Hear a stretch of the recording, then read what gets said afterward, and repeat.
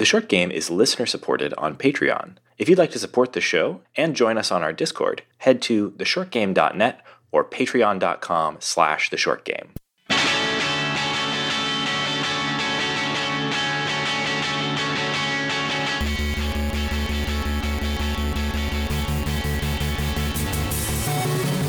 Welcome back to The Short Game. This is a show about short video games, games that respect your time. I'm Reagan Kelly, and I'm joined this week by two excellent co-hosts, Laura Nash and Shane Kelly. And this week, we are talking about Hi-Fi Rush. Hi-Fi Rush is a rhythm action.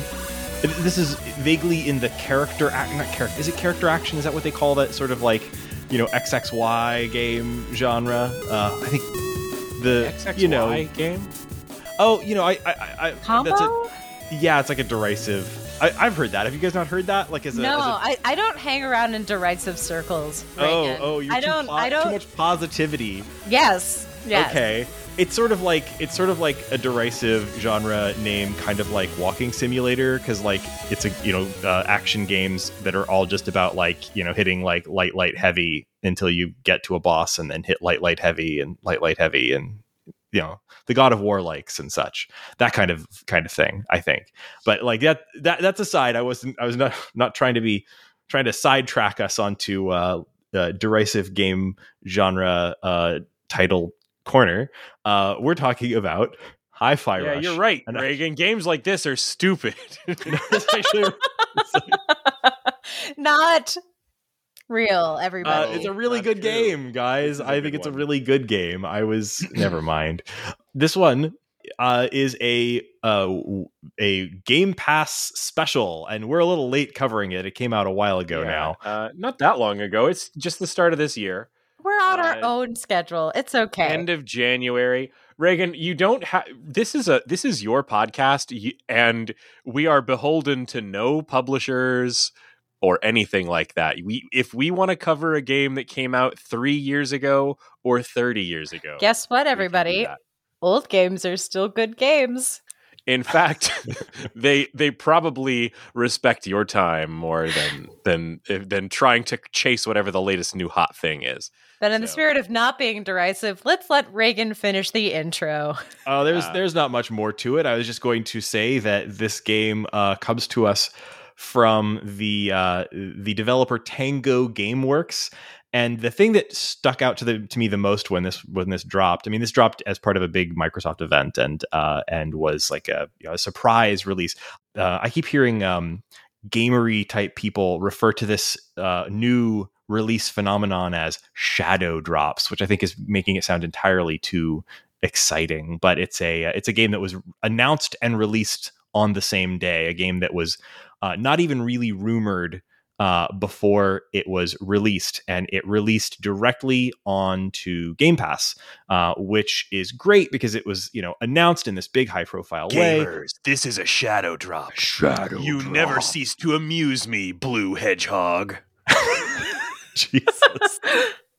And so it dropped directly onto Game Pass, which I think helped a lot for adoption. It's gotten a lot of very, good buzz. If you want to live, you'll leave the emeralds where they are. But you could be excused for thinking this was some kind of like awesome indie that you never heard of. But actually, this is from Tango Gameworks.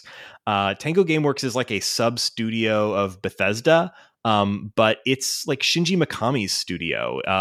They're the people that did the last Evil Within and Evil Within 2 and Ghostwire Tokyo. So primarily known for horror, a spin-off from Shinji Mikami's left Capcom to start Tango Gameworks. Yeah, he was the God Hand guy. I always wanted to play God Hand. Oh, that game whips, but is that really him? I didn't realize. Yeah, that's him. So no, that's Wikipedia. Oh no, you're right. Oh dang, you're right. Oh man, I was for some reason mixing that up, but yeah, no, God Hand is great. We're going to talk about old games that just we couldn't quite do that one on the show, man. But man, that's really overdue for a re-release and a new look. God Hand.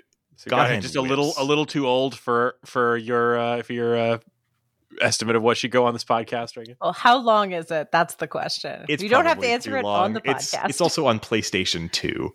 So that's a tricky one to get back to. But actually, like, thinking about it now, like, that has a little bit of the like action vibe that this does, and the wild like sense of humor that this does. But this is from Tango Gameworks, who have pretty much only done horror, and this is about the most direct opposite of horror that you can think of at this point. A little bit of body horror. Although they did say it was inspired by Shaun of the Dead, for what it's worth. Really? I don't see it I think it's more, they said Shaun of the Dead and other Edgar Wright films, and I'm like, oh, so you mean Scott Pilgrim? Because I see that one. I can see that one maybe a little more. It's a really strange game. The very first bit, when it boots up, you are well, maybe now's not the right time to do the question. Let's keep going. Go for it. You've beautiful transition into it. Now I've already ruined the rhythm. I'll just keep going. This is the way listeners. Reagan loves to flow us right into this. Yeah, but this is a music game, and before we start talking any more about the gameplay or anything like that, I've got to impose on you with my mandatory banter. So I thought I'd ask, because this is a music game. Let's say, Shane, Laura, that you have just gone down to the store and picked up a new pair of headphones, or let's say maybe that you've gotten an iPod embedded in your chest cavity. Mm-hmm. Let's say that's happened to you. Oh, yes. And you were picking what to listen to on it first to just check things out, see how these new cans or whatever sound. What are you picking? What are you choosing to listen to first? For actual calibration, I choose something that falls into my self-described genre of indie orchestral or actual orchestral. I'm going to pull out an Andrew Bird, Nervous Tick Motion of the Head to the Left. I'm going to pick like a weird, like, Roomful of Teeth a cappella thing. I'm going to pick something very like, something you could play at a cathedral and it would sound very cool. Lots of beeps and boops and different instruments, because I want to hear everything. And then once it's calibrated, listen to my normal stuff, which is pop music and podcasts. So I calibrate them beautifully to listen to myself at my greatest music appreciation. And then I know I just go back to my hot loving self. So if I'm honest, the real answer for me is probably like 12 kbps mono spoken word content from a podcast. But I do, every time I get a really nice pair of headphones, I calibrate them and I have a beautiful Sigur Rós. Like, I listen to some very nice music on it and I'm like, this is what these headphones can do, and then I never make them do that again. How about you, Shane? I guess I kind of want to give two answers because, the boring answer is actually, my headphones are like 95% podcast delivery devices. I'll often keep just one of them in, keep the other AirPod in the case. But when I'm actually testing out speakers or headphones, I do kind of have a go-to song, and that is Heroes by David Bowie. I just feel like that's a good song. I mean, it's a great song, but it also has a pretty wide variety of sound and like kind of covers a big sound space. So that's a good one to test out. It's got some nice lows and highs, and uses a lot of the range. So that's a good one to go with. My answer is very not rock, and that's kind of in line with what Laura was saying. Like the very specific song I usually do this with is Sadie by Joanna Newsom. It's not my favorite of her songs. I absolutely adore Joanna Newsom. I know she's divisive. Shane always tells me he thinks she sounds like a screeching old woman. She does. But she's the greatest singer-songwriter of our time. She's wonderful. She's great. And Sadie is a song that begins with maybe her most screechy screech. Oh no! But it's a sound that the very first sound in this song, you know instantly if your speakers or headphones sound right, because not they all never of will them, again. Yeah, it's a real trial by fire. Like, it is not all speakers can reproduce Joanna Newsom's screechy, beautiful tones in the way that, like it. So yeah, if you have a second, she's on Apple Music. She's not on Spotify. She's been disputing with them for her entire career. But if you have Apple Music and you go look up Sadie by Joanna Newsom, prepare yourself before that very first sound. But also probably just after that, I'll just put on a random Mountain Goats playlist and see how that sounds. But I will say the music in this game is nothing like anything we just cited. No, yeah, this game's first track is Lonely Boy from the Black Keys. And I think it sets a good tone, but it also felt a little out of place in like a super multicolored sci-fi action game. What do you guys, before we dig into the gameplay, what did you guys think of the, because this is such a music first, music focused thing, like what did you guys think of the music and soundtrack? I mean, I saw Black Eyed Keys when I was in Chicago at Lollapalooza, and at the time I was like, what a nice throwback band I'm listening to. And I live in New York now. That's not saying it's like bad. I expected from the look it was going to be much more like Japanese, much more bubblegum. Me too. I was fine with the rock music. Oh, I played this with the sound off. It's you can't, Shane. This is I was also kind of, at first glance, you look at this with the incredible colors and the sort of punky, fun sci-fi vibe. And you think, oh, well, maybe they're doing sort of a Jet Set Radio thing here. And so maybe they're going to be doing some, weird, funky beats or something. And it's not that. It is a rock game.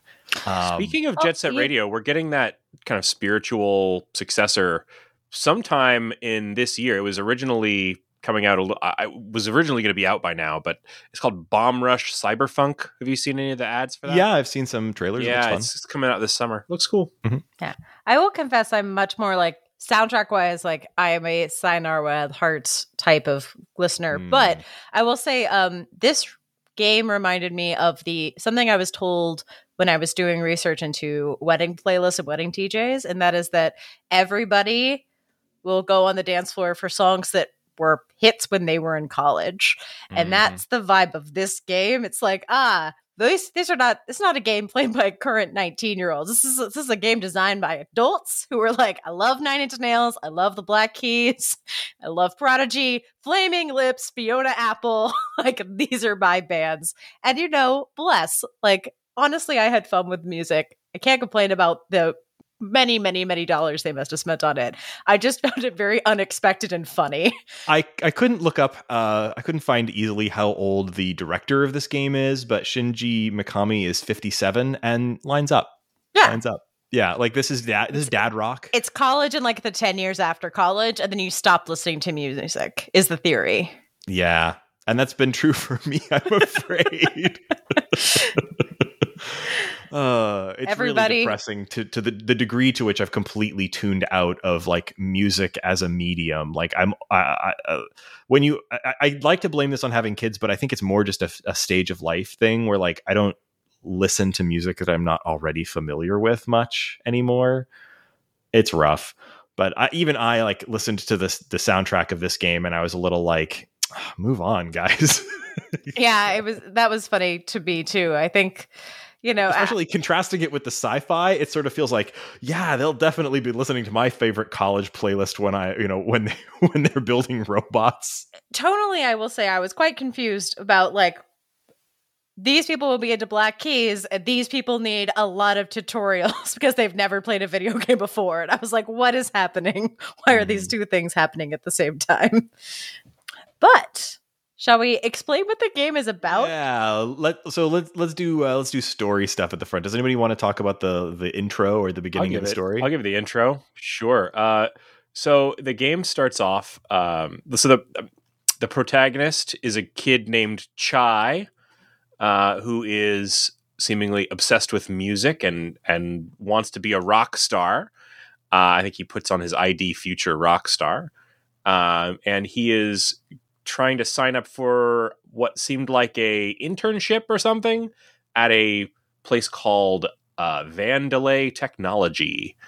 And Vandelay technology is giving people robot arms. I don't know.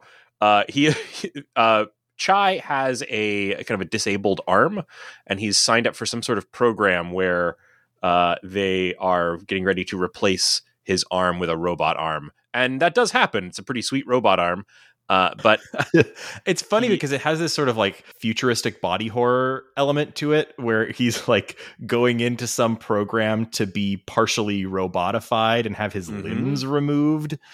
It was broken, Reagan. What are you going to do with a broken arm? Wait for it to get healed? He's got sprained. He has it in a tiny little like a it's not even sling. A cast.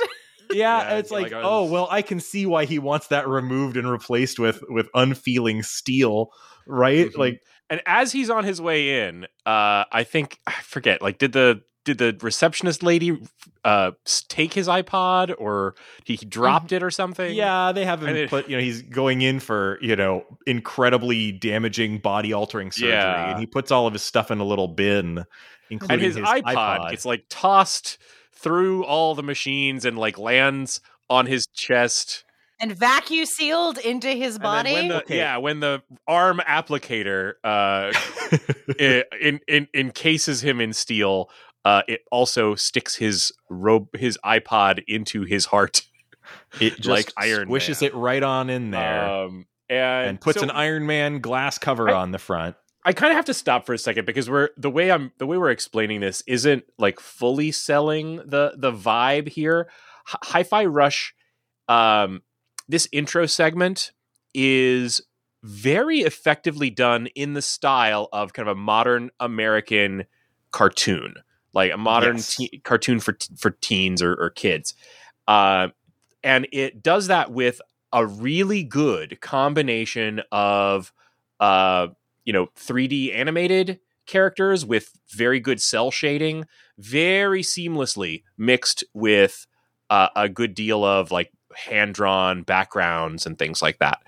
And I would say the art style for me, I mean, I don't have a huge range of frame of reference on cartoons for kids, but it reminded me of that She-Ra cartoon that they did a little while ago in terms of the style. I can see that. Yeah, it does have that sort of. It is sort of interesting that it's from a Japanese developer. The director, I don't know if he's in Japan, but I don't believe he's Japanese based on his name. In fact, actually, I heard an interview with him on a podcast a while ago, so I know he's not Japanese, but I don't know where he lives or where he's from. Has a pretty standard American accent, so I guess this is anyway. But it doesn't read as anime at all. It reads as an American cartoon, and that's actually kind of uncommon. Like, you don't get a lot of things that have you get a lot of anime inspired like cell shaded art in games, but you don't get this vibe very much, and I really kind of appreciated it. I love an anime game as much as the next guy, but this was a little bit of a breath of fresh air. Depends who that next guy is. I'm gonna say. I thought it was pretty good in terms of just the look of it and the scenery. Everything was really well done. If I were to like maybe.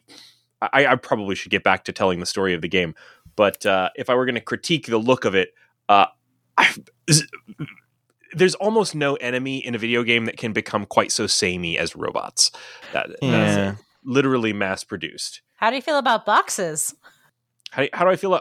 Do you guys like breaking crates? Love it. I love to break a crate. So the story of the game, he gets in there, he gets his robot arm, and then he meets up with a robotic cat named. Oh, now he is defective because he's got the rhythm in his soul or whatever from his little Iron Man circle thing. Mm-hmm. And that means that the charming cast of villains is going to be after him. And I think the intro sets them up pretty well. It sets them up really well, but I forgot their names already. I have a page pulled up with all of their names. So one of the things I love about this, the character names and character designs are all phenomenal. It has the feel of like, somebody put a lot of care into the like character designs. They're all these like super cartoony, like over the top characters, but they're very distinctive.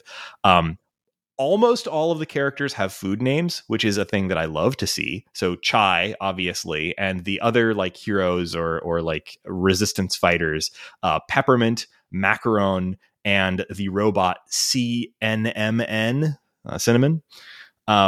And then many of the bad guys also have food names like Mimosa or Kale Vandalay. Not all of them do, though. For some reason, they broke that with things like Rekka or Zonzo, unless there's a food called a Zonzo that I've never heard of. But the characters are all really great. Like a future food. Exactly. Everyone's going to be eating Zonzos in 10 years. But yeah, they're really, and also, of course, 808 is not a food, but 808 is named after the Roland TR-808 synthesizer, or I guess it's like a drum machine or something. I forget. Oh, okay. So Nate, where are you? Yeah, Nate. Oh, man, Nate should have been on this episode, man. It's okay. He's the music guy on the podcast, and he would know, for example, what a Roland whatever I just said was the TR-808. But he's not here. Hi, Nate. We miss you. He also is more of a rock guy than any of us, I think. Mm-hmm. Yep. He certainly looks like more of a rock guy than any of us. He's in a band. I mean, he actually has bona fides. Like, he does. He totally does. We're talking like in the abstract. Bear Hive. Long live Bear Hive. Long live Bear Hive. So let's see. Where were we? This is kind of like a mishmash of different influences, if you want to call like food and music influences. And on top of that, there's this whole thing of Vandalay, where the world that you're in is the campus for a tech company, an evil tech company.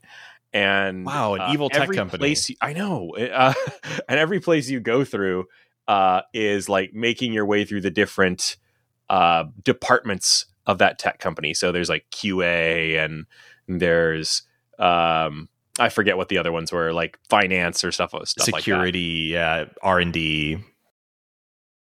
So yeah, there's a lot of different things going on here.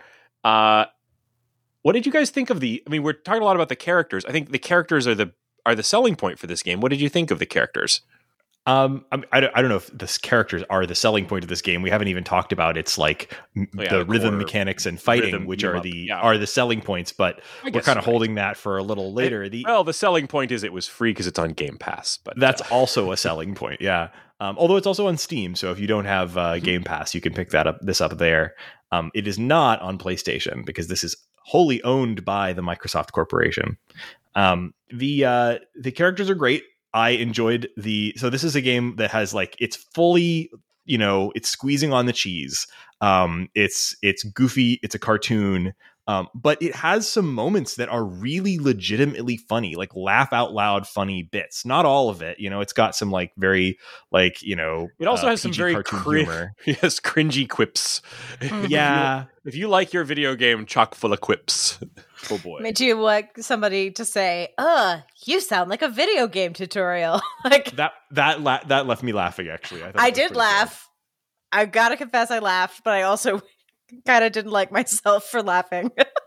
but I'm just saying it stuck in my head because it was memorable, right? It was, yeah.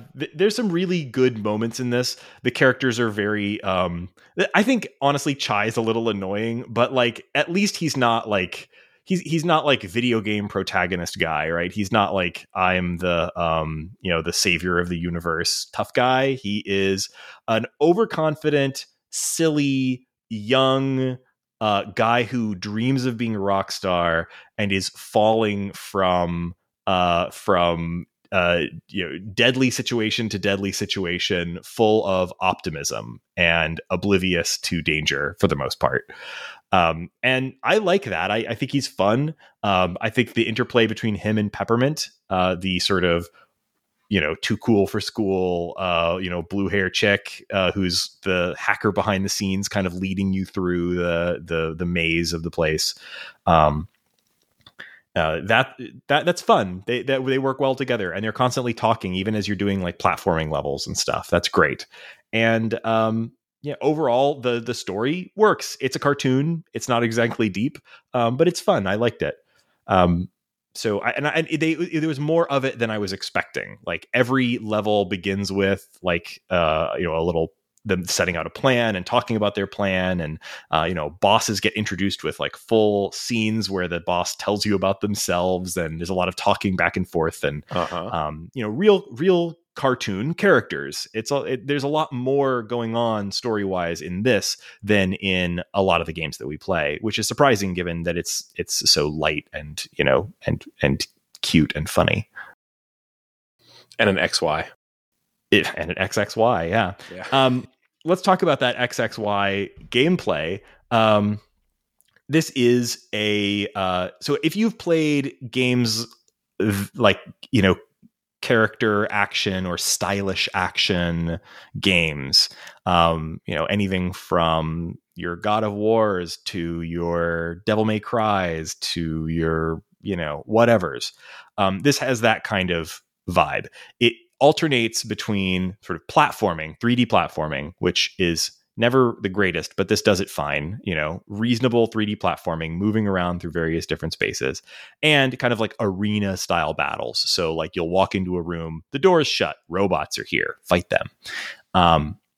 And at first it's doing a lot of tutorialization. So the robots are very simple, and the combat system, the big sort of innovation of this game, the big thing is its selling point is that because you have the robot heart, the iPod heart that's constantly playing music, you and everything around you in the game world is moving on the beat. And it's not like Cadence of Hyrule or something where if you don't move on the beat, then you're screwing up and you're going to die. It's more that just like everything just naturally goes on the beat. All the things moving around you in the world, like traffic lights blinking and things bouncing around in the background, are all moving on the beat. The enemies are attacking on the beat. They're stepping on the beat. They're walking on the beat. They're hitting you on the beat. And your attacks also always go on the beat. Even if you don't quite actually hit the buttons that you want to hit on the beat, the game will put them on the beat.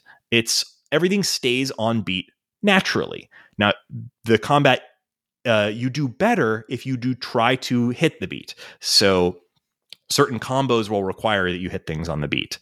There's a lot of moves that you do more powerful attacks and take less damage if you're hitting things on the beat or blocking on the beat. But even if you hit a little early or a little late, it's not like the bad feeling in Guitar Hero where like you're screwing up and the music starts sounding worse and, nothing is going right and it's hard to get back on the beat and nothing makes sense. Actually, it's easier, I think, to stay on the beat here because it's automatically keeping things on the beat for you constantly. You listed this as the like innovation of the game, though, and I don't know how much of an innovation it is to kind of mash up something like this with a rhythm game. It had me thinking back about like how many rhythm game / other genre mashups have we covered or talked about on this show, right? Not that long ago, we played, we actually didn't cover, but we did play a lot of like Metal Hellsinger. That's a rhythm game shooter mashup. We definitely covered a rhythm game dungeon crawl mashup. That was Crypto the Necrodancer. I think we did multiple versions of that. It's going back a few years. There's a lot of games that kind of bring these things together. I'm thinking back to like maybe Bit Trip Runner. I think what I'm specifically saying is an innovation here, though, is the fact that things are on the beat all the time anyway. And like it's sort of always like lightly guiding you to be on the beat, and it's not scolding you if you don't hit on the beat. You just do better if you're on the beat. And they have a lot of different difficulty options, including an easy one where they really round, like for the people with lag or really no rhythm, versus very precise for those people who play expert Guitar Hero. So I think it's a very forgiving rhythm game.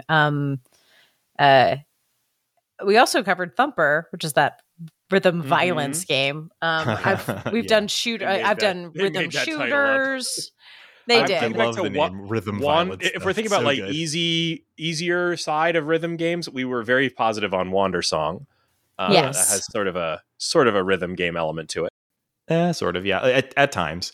And this has sort of like mini game type stuff too. And there's things like, I've got to open a lock and it requires hitting, A, B, X, Y or whatever in a very particular rhythmy kind of way.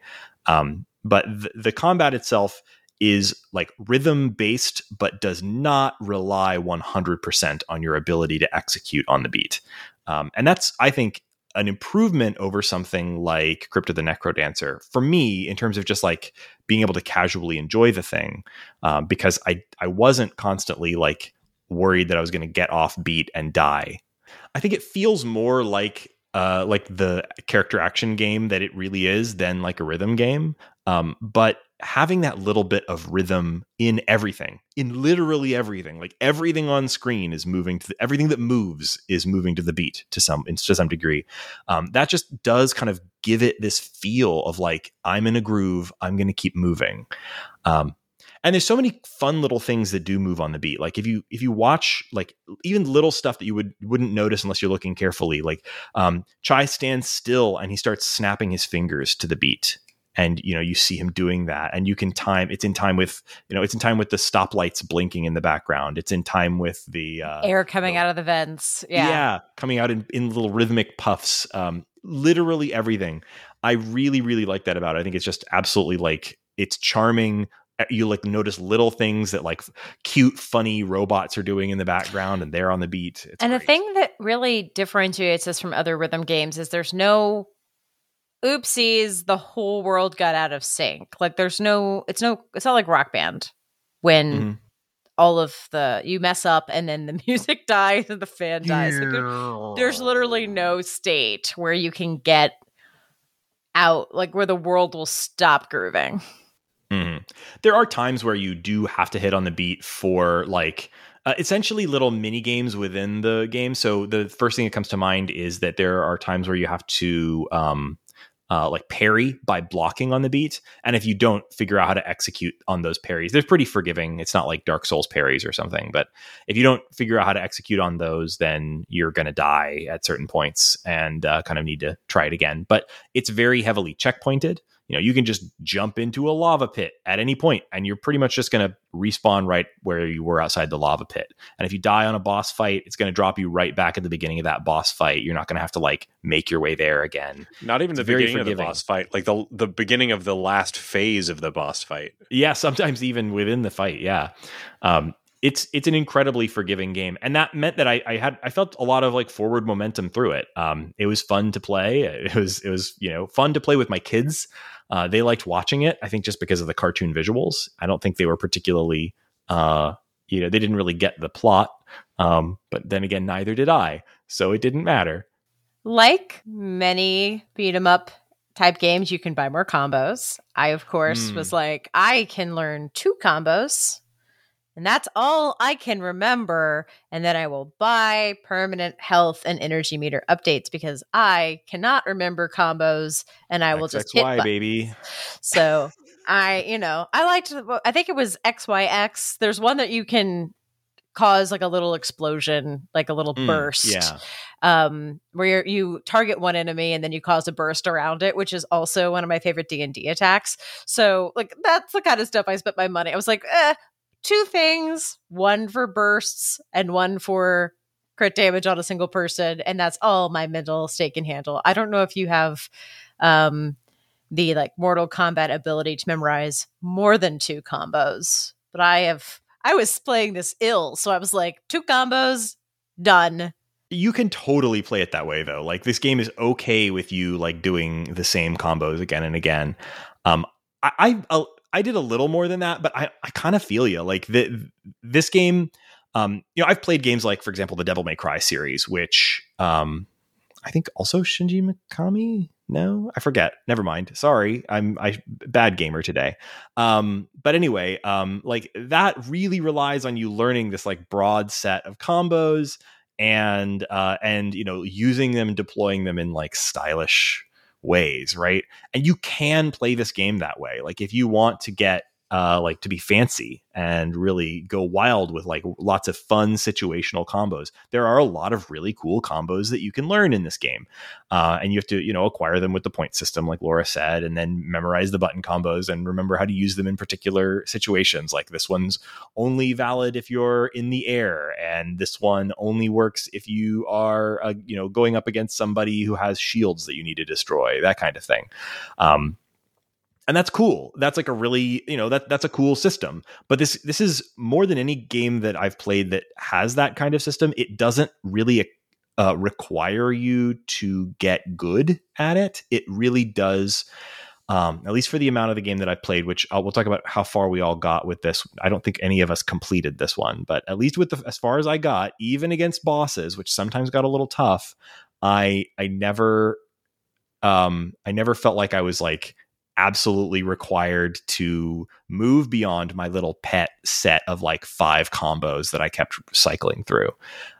So yeah, it's a little, and that's why it's not really a genre that I play a lot. Like I don't really gravitate to these. I don't like Bayonetta, for example. I know everyone likes that game. I do not enjoy it. Like there are a lot of games that have this kind of like, character action, 3D, third person, arena combat, combo system type of steez. And like, it's just not a thing I usually gravitate towards. What pulled me in here was the rhythm aspect and the fun visuals and characters. And I was just sort of like along for the ride on the combat, like trying to keep up. But yeah, I think that folks who do like that kind of combat, and there are a lot of them, will probably find something to appreciate here. It was pretty cathartic. I mean, just again, smashing so many crates and robots. And some of the robots you weren't allowed to smash, so that I was confused. Like, which robots can you smash? You can't. You cannot smash the union workers, the menial laborers, unless sometimes the people mopping the floor you can mess with, but the other ones you can't. I was like, I kind of wanted for science in the podcast to figure out who you could, if there was a rhyme or reason to who you could attack. I think it's just the security robots that you can destroy. You can also break some of the bots you can break. It is very funny because like all the robots are like hapless, abused workers, and they have like little personalities, and you get lots of scenes with them like pushing mops or like trying to look professional when the boss walks in the room. Or that one note, I will say there was early in the game, maybe the second level, there is a robot who has so many boxes stacked and is going, will someone help me with the boxes? Will someone help me with these boxes? And you can run up and get around and get some kind of energy, some kind of heart piece, whatever the equivalent is in this game. And then there is a hook above his head. And I was like, oh, surely I can use this and help this poor downtrodden worker. And I was like, nope, it's inactive. And I kept trying. I was like, maybe I can jump on it. And I tried for like literally 5 minutes to help this robot. And I looked up a cheat and they were just like, go past him and crawl in the air vent. And I was like, what? How are you not supposed to side quest help this dude? I mean, it's they help him out. You're just supporting the system, Mr. Snow. I gave you all the clues. Like there was all the pieces to like lift these things off this robot, and I was like, yes, this is a puzzle. There's a puzzle in this game. Now, Laura, it is your turn. It was not a puzzle. I assume it's cut content then. Oh, maybe it's New Game Plus. Maybe you go back and you're actually able to activate the machines and help the workers. Not in round one. In the New Game Plus, you start a robot rebellion and release them all instead of systematically destroying hundreds of them. It is very just funny though, the fact that like the robots are all just guys and you're just like mowing them down, and it's like they're all just like it's a living, gotta go get sorted to death. This is not a new problem in video games. No, but it's different when they're funny robot guys with like put upon personalities who are like, annoyed. This is exactly at their why they bosses. make them robots and not like, This isn't actual Undertale, guys. folks. Yeah. Yeah. So is there anything left to say about Hi-Fi Rush? I would just tell folks that I think this game is absolutely worth a try. I think it's it gained a lot of juice from being a day one drop on Game Pass. But even if you're not in that ecosystem, if you do like this style of game, I think it's probably worth picking up. It's on Steam. It's available to purchase on Xbox. Even if you're not a Game Pass subscriber, you can get it there.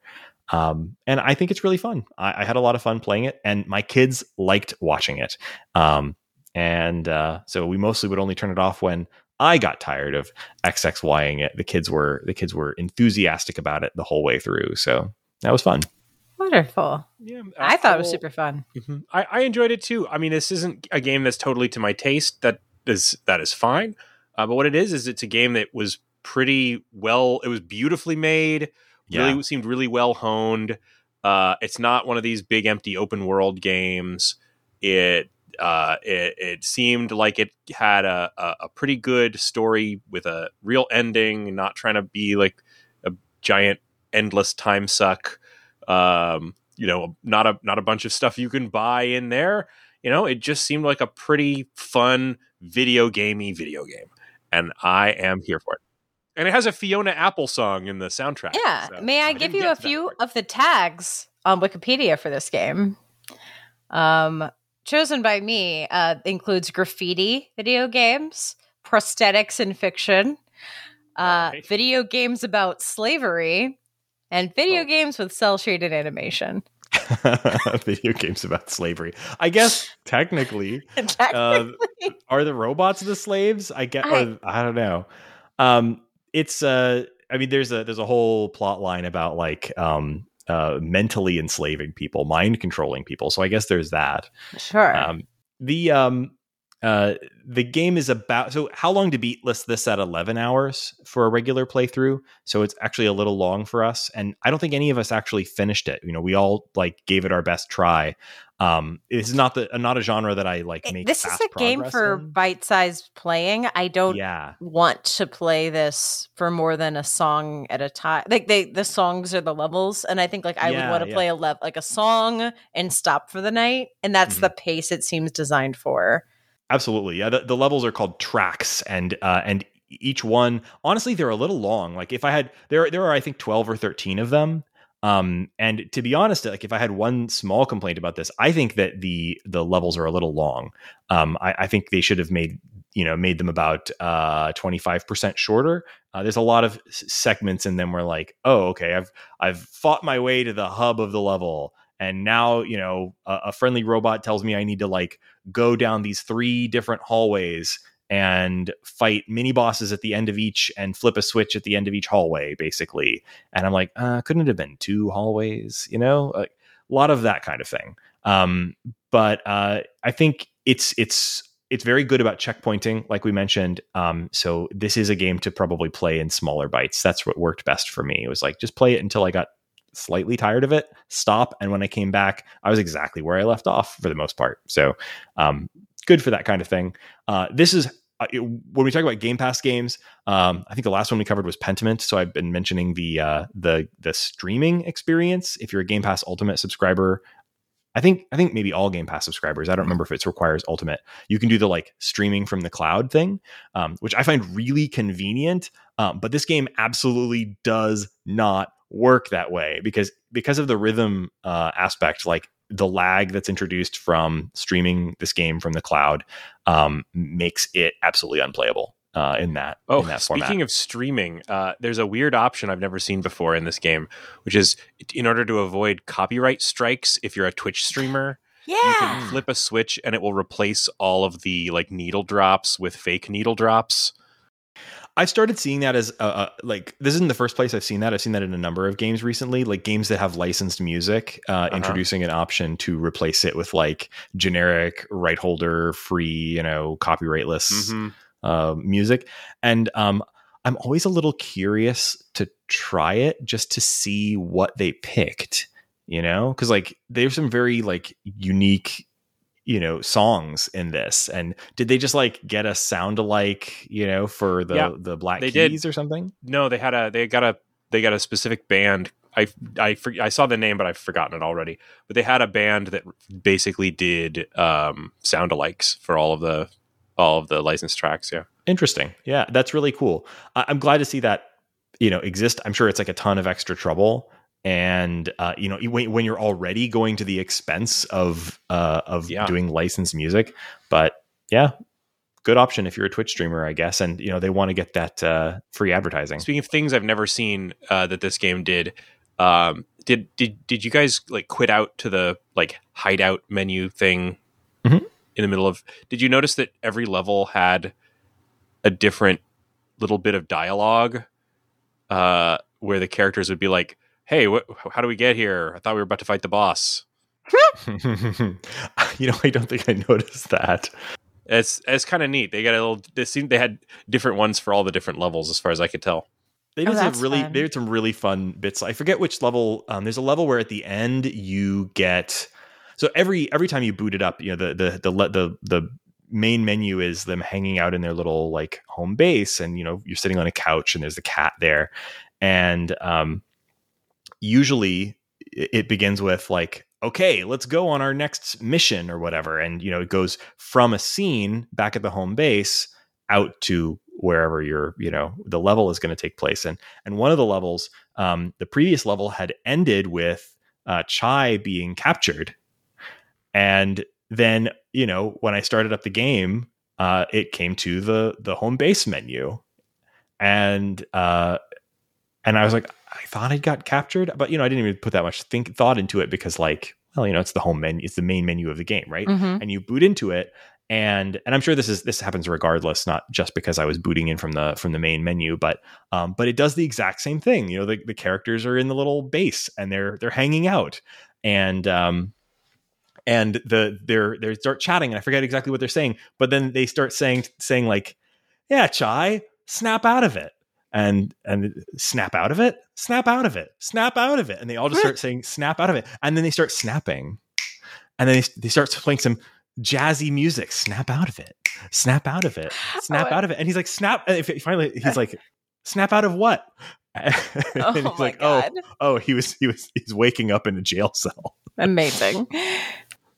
It had some very like, and that was a really memorable bit because I thought I actually laughed out loud, and it was very lots of really good moments with the characters in this. Like the characters are a little thin, they're food names, they're cartoons, they're archetypes, but they did a lot with them. They made them work, and good voice acting. We didn't mention that, but like throughout, this is like a fully voiced game, like every line, and they got good voice actors. Everybody was really bringing their A game on it, I thought, for cartoony voice. So do we have a minute for what's making us happy this week? Shane, what's making you happy this week? Well, I'm not sure if I should talk about this or not, because maybe it'll end up being an episode, but probably not. Probably not. I think what you're talking about. This is a new game that came out, and it is in early access, called Sons of the Forest. I did not play the original The Forest, but the Sons of the Forest is a survival horror game, like that. It's a really, really neat one. Reagan and I have been playing it together, and I was very surprised, Reagan, when you asked me if I wanted to play this game, because this seems like so not your thing. Survival games are I would love to know how it was that you decided that we should play this. I'm glad that we did. Honestly, it was like a couple of weeks ago, you had been talking on the podcast about playing Minecraft with like your nephew. Yeah. And it had me thinking like, I don't have a hangout game with Shane lately anymore. And And then I heard somebody talking about this new thing releasing, and I don't know, something about the idea of like combining the survival gameplay, like the like crafting and building bases and whatnot, is never my like main thing, but like the graphics in this looked quite neat. They looked realistic-ish, and they it's about an island setting with various different areas, and collecting weapons and trying to defend yourself, and this like sort of horror vibe to it. And the overall plot is something about like rescuing you're like a team of special forces people, like going onto this like weird island where something strange has been happening. Has kind of like vaguely Lost vibes, because there's there's like weird installations. There are the island is overrun by cannibals, just many cannibals.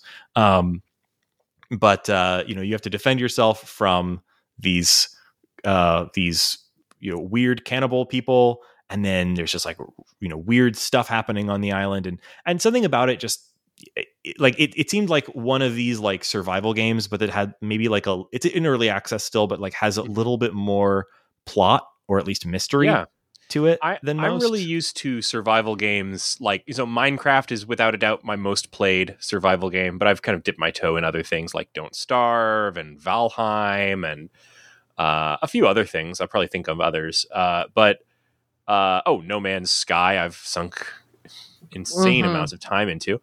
But this one is really neat because it for me is tying the threads back together of survival and survival horror. All the survival horror that I've ever played has been pretty linear, Resident Evil kind of stuff. And the survival that includes the more simulation-y elements of survival has all been stuff like those other games I mentioned. But this one really kind of puts both of those together. You are in a world where you're literally never safe. There's monsters coming to kill you, cannibals coming to eat you all the time. But in that, you're actually on this absolutely beautiful island that has like seasons that change, and it has a really clever construction system that I've never seen before, where you grab your axe and you chop down trees, and the logs really kind of just fit together like Lincoln logs. And you could chop the logs into different lengths and use that to have a great degree of freedom in the building and the design of your base that you do. That said, I'm absolutely getting wrecked in this game. Yeah, it's really hard. Like at this point, man, we're just getting annihilated. I've been because it's still pretty early, like it's in early access and it's brand new, and I don't think they've even really been any major updates to it yet. It's a little sparse. So like it's very deadly. And it's kind of hard to get a foothold or toehold with, the base building, or to find any safety. It's very hard to like get enough materials to craft weapons more deadly than like a tomahawk type little like mini axe type of thing. And I feel like some of that's coming later, right? Like I think the ability to like build anything particularly interesting is still kind of like, it's not so much that like you can build, and I've seen people like building incredible log cabin skyscrapers in this game. You can build a lot of really cool stuff, and the system for building is really good. What I haven't found so far is a really good reason to build things. Yeah, because the enemies are extremely good at knocking down your log cabins. Oh no! And the benefit of having a log cabin to sleep in is fairly equivalent to having like a Mylar sheet to sleep under. Like it's not that much different. So that is kind of odd. It's like you expect like from the Minecraft type of games that like that there would be like a day-night cycle where there's like safe periods for you to go out and explore and build, and more dangerous periods when you might want to hole up in something that you build, like a cabin. But that's not the case in this game. It's dangerous all the time.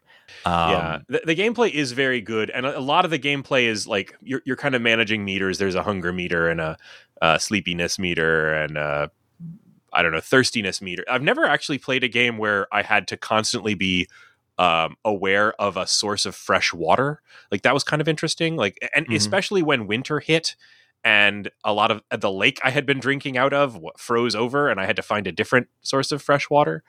So the survival elements, the survival gameplay is good. It is tuned to be hard. Like you are running, I've been running away a lot. I think they want to keep it, because it's like a little light on content still at this point. I think they want to keep it challenging for for people who are going to be in it for the long haul. My thinking on it is like, I'd probably want to play like another couple of sessions, but at some point I think we put this thing on the shelf and come back to it when they've done some more updates. It does also, it is also a gorgeous game. The graphics are really good. It does kind of require a somewhat beefy PC as far as I can tell. Anyway, my impression of it so far is good.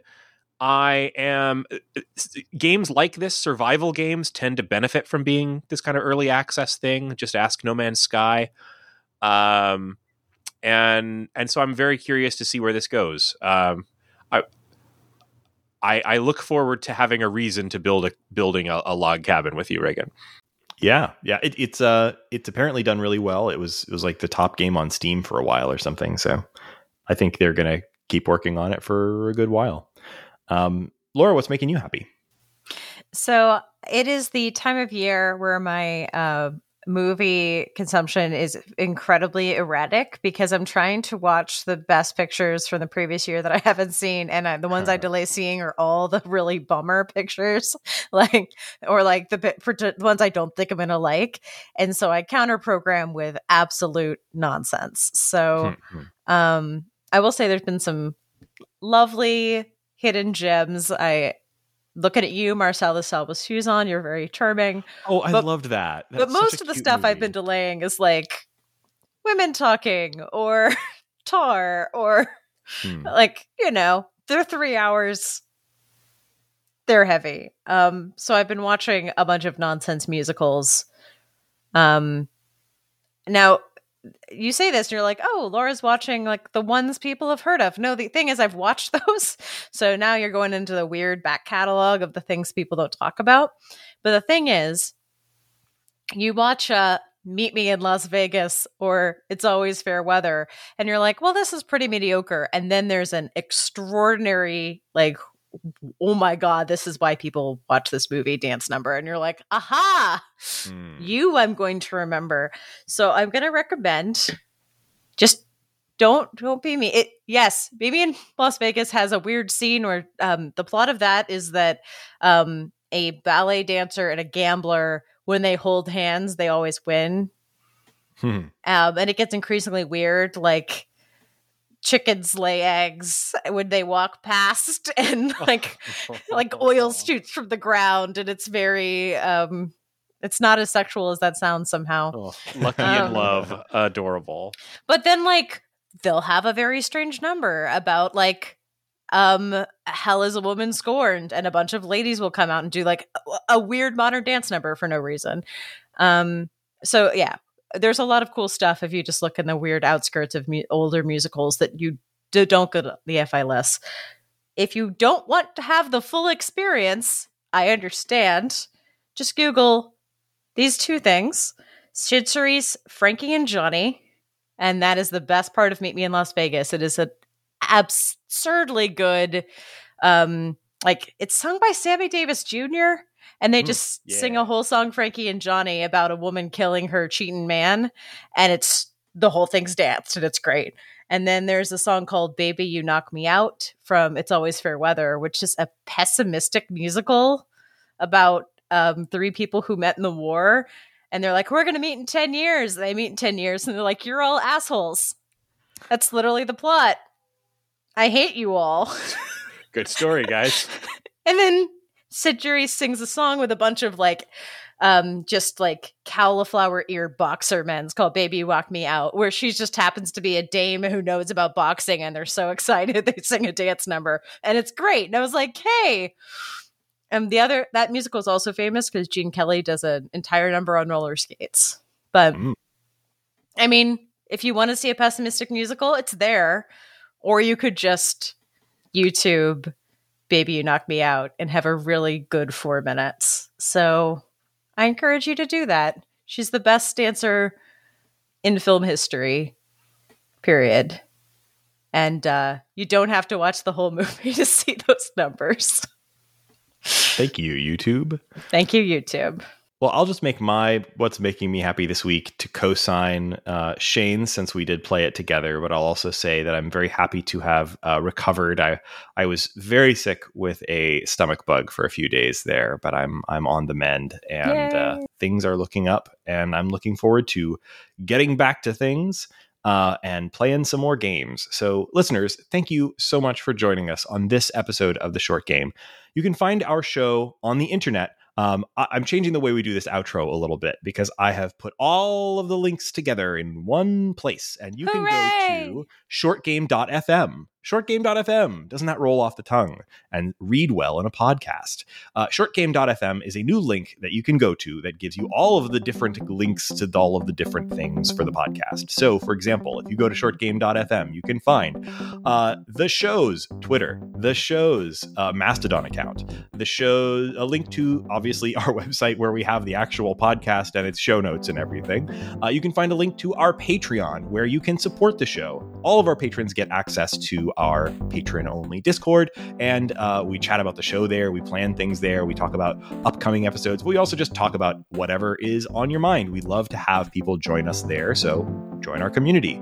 And you can simply play the podcast from that URL. You can indeed. There's a little player on there. So shortgame.fm, shortgame.fm, shortgame.fm. Yeah. And also you have links to all of our socials. So we don't have to say them on the podcast anymore, although I will anyway. So you can find me. I'm Reagan Kelly. Thank you for joining us. You can find me on Mastodon at Reagan, RAYGAN, at bird.rodeo. Shane, where can people find you? On shortgame.fm. Oh, God. We're going to have to rethink this whole section. Laura, where can people find you? If you go to shortgame.fm, you'll find my link. But basically, I'm on Mastodon and Twitter. Just go to that one link. Reagan has saved us all time. Yes, except now I'm making it harder. All right. Thank you, listeners. And we'll meet you back next week for another episode of The Short Game. .fm.